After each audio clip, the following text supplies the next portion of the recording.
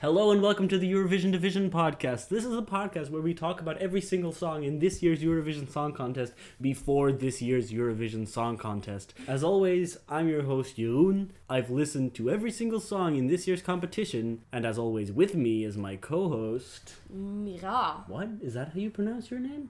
It is now. I've been saying Mira for my entire life, and now it turns out that... Yeah, it's Mira. Mira. Mira. Mira. And in each episode, she is hearing these songs for the very first time. Now, you've heard about, I want to say 40 songs. It's time for the penultimate pleasure. Yes, that means that we've only got 2 countries left and 2 songs to go with that. Some might say that I've kept the best for last. That is because these final 2 countries... at the time of recording, and that is one day before the first semi-final, they are both on top of the bookmakers list. I will be showing you the current number 2 and 1 poised to win Eurovision. I know that... What? So, forget all the rest. These are the 2 main ones. That's the thing. I'm not sure. I think it's not as clear as the betting odds are making it look, because I think from the things that we've heard, there's lots of great stuff. The 2 we still have to listen to are also fantastic, but I don't think these are runaway winners, and I don't know if either of these will actually win or has a realistic shot of winning. But, don't let that cloud your opinion too much. I know that me saying that obviously raises your expectations for these to be something completely different. And I mean, in a way they are. Let's talk about a country that was briefly missing from this contest last year, but one that has always delivered, some of the best songs. Oh, I know what you are talking about. Because recently you asked me which 2 countries do you think we still have to do, can you remember? And I said Russia, and then I drew a blank. But now I remember...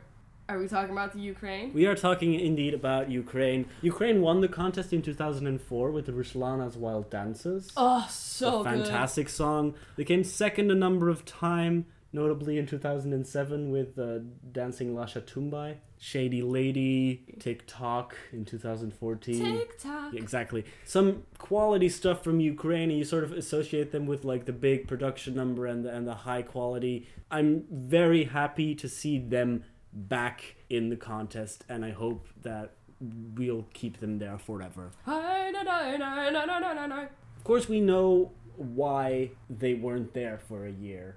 Yeah.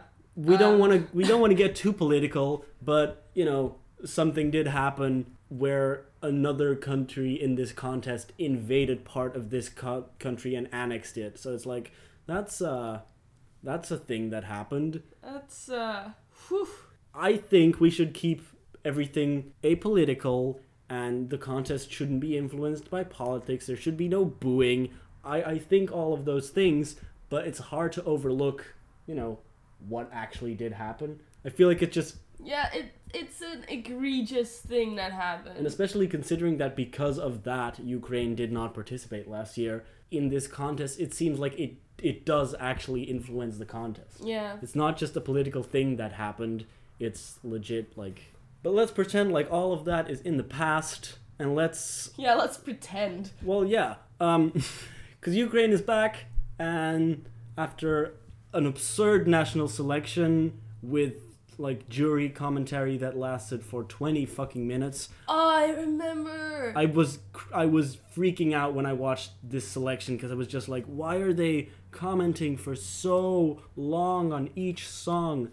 It lasted about 7 days for just one show,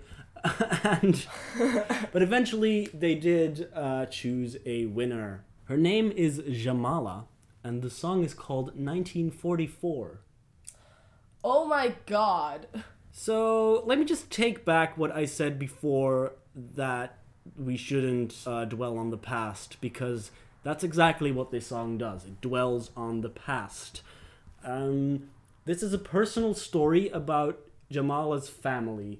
That's the way it's being sold, and that's the way I think you should perceive it. But it is about her family in the context of the 1944 invasion as well, actually, of Crimea. That's why part of this song is in the Crimean Tatar language.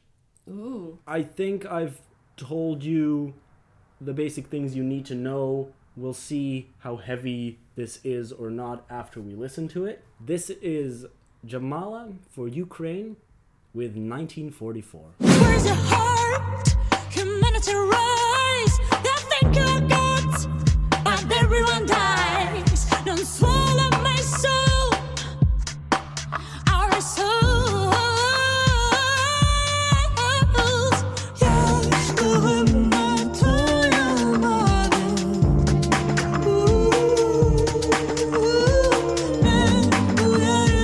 Yes,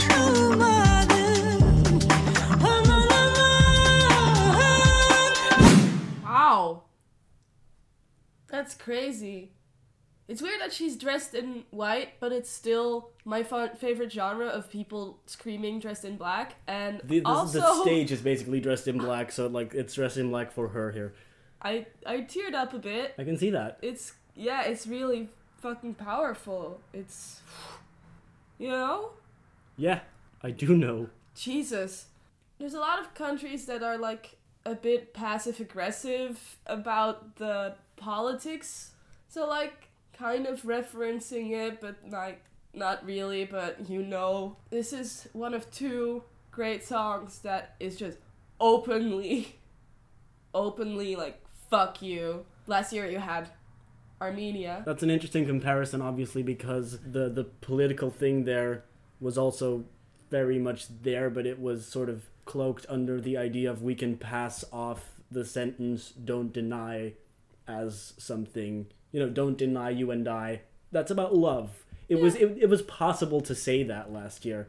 It's hard to say when strangers are coming, they come to your house and they kill you all and say we're not guilty, to pass that off as something else than what it literally means. Holy fuck. It's like it's on the edge of being too much, but yet it works so much. Like that line is so heavy and so big, and you're almost like, that's too much, girl. But then again, you're like, no, actually. I think if the time is right to do such a thing, it is now. What's the translation for the Ukrainian Tartar lyrics? The translation is, I couldn't spend my youth there because you took away my peace, which also a very big, striking lyric.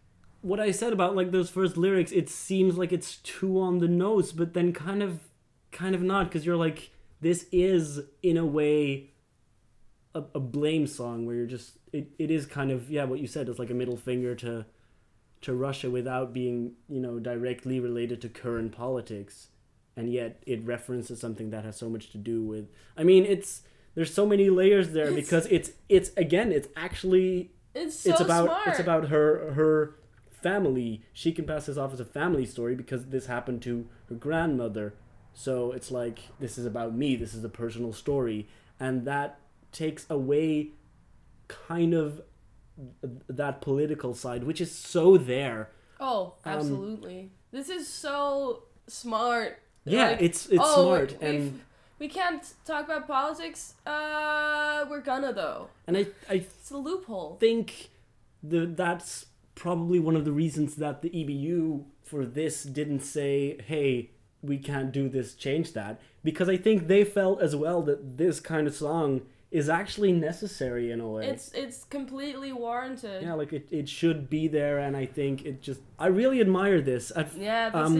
This only really clicked with me like sometime last week, where I was listening to it on the bus, and suddenly I just felt it wave over me, because I was just like, holy shit, I get everything about this suddenly. Yeah, did you cry? I was close. Yeah. It's powerful. It's really powerful. Like, I can't believe that I almost cried just now. Yeah, because you're not an emotional person? What? No, I mean, would you say that I'm a crier? Yeah. Yeah. Yeah. Yes, I would. I cry at the drop of a hat. And, You think you are gods, but everyone dies. I know. He says it 2 times, and the second time it's pointed with like a laugh in the middle of that line. Mm-hmm. You think you're gods, ha! But everyone dies. It's like, oh, yeah, it's powerful, and it's like asserting a power to yourself as well. It's also directly about Putin, who does make himself out to be a god of a man. Yeah, it can definitely be read as like an attack and of what's currently going on. Just while she's singing that line, just project like that picture of Putin with a bear.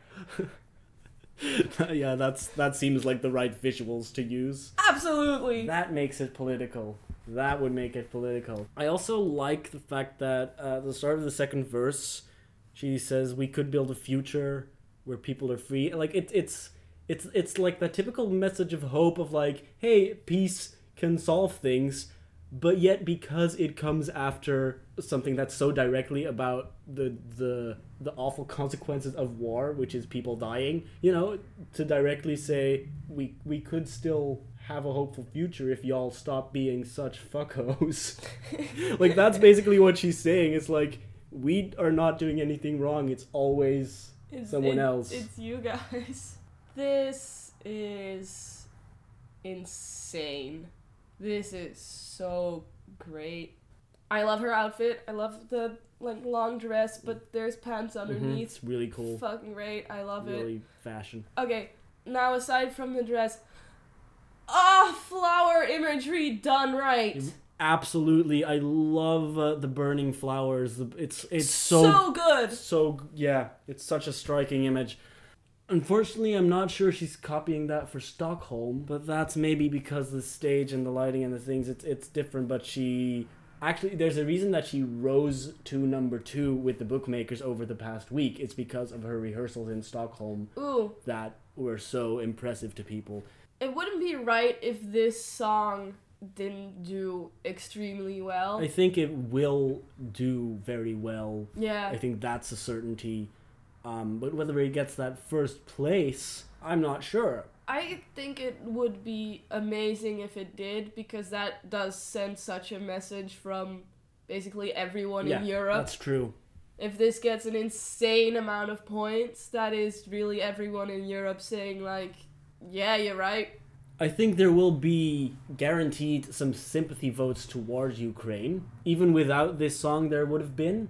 Yeah. But the fact that the song itself is so directly, like, when you watch it, you feel that feeling of like, oh my god, she's right. Oh my god, what's going on with me? What is happening? I'm crying. No. So it's all of that power that's gonna help this and gonna propel it to the top. It's just whether that top spot is hers. I'm not entirely sure, but I wouldn't mind. Though I wonder if this is like a bit too heavy to be a winner in 2016. But I think we're also overdue a ballad winner. It's been a while. To send a political message, this should actually win. Just imagine if Russia won over this. I would be really angry at the world, at Europe, at everything. But we still have to listen to the Russian song. That will be the next episode and our final episode for this year. I'm scared. That's what we think about Ukraine. Let us know if you agree. Let us know if you disagree. Let us know what's your favorite event that happened in 1944. Oh, Jesus. Why? I don't know. I can't ask a fun question about this song. My favorite thing that happened in 1944 was the birth of great American actor Danny DeVito. That's it for this episode. We'll see you next time. Bye-bye. Bye.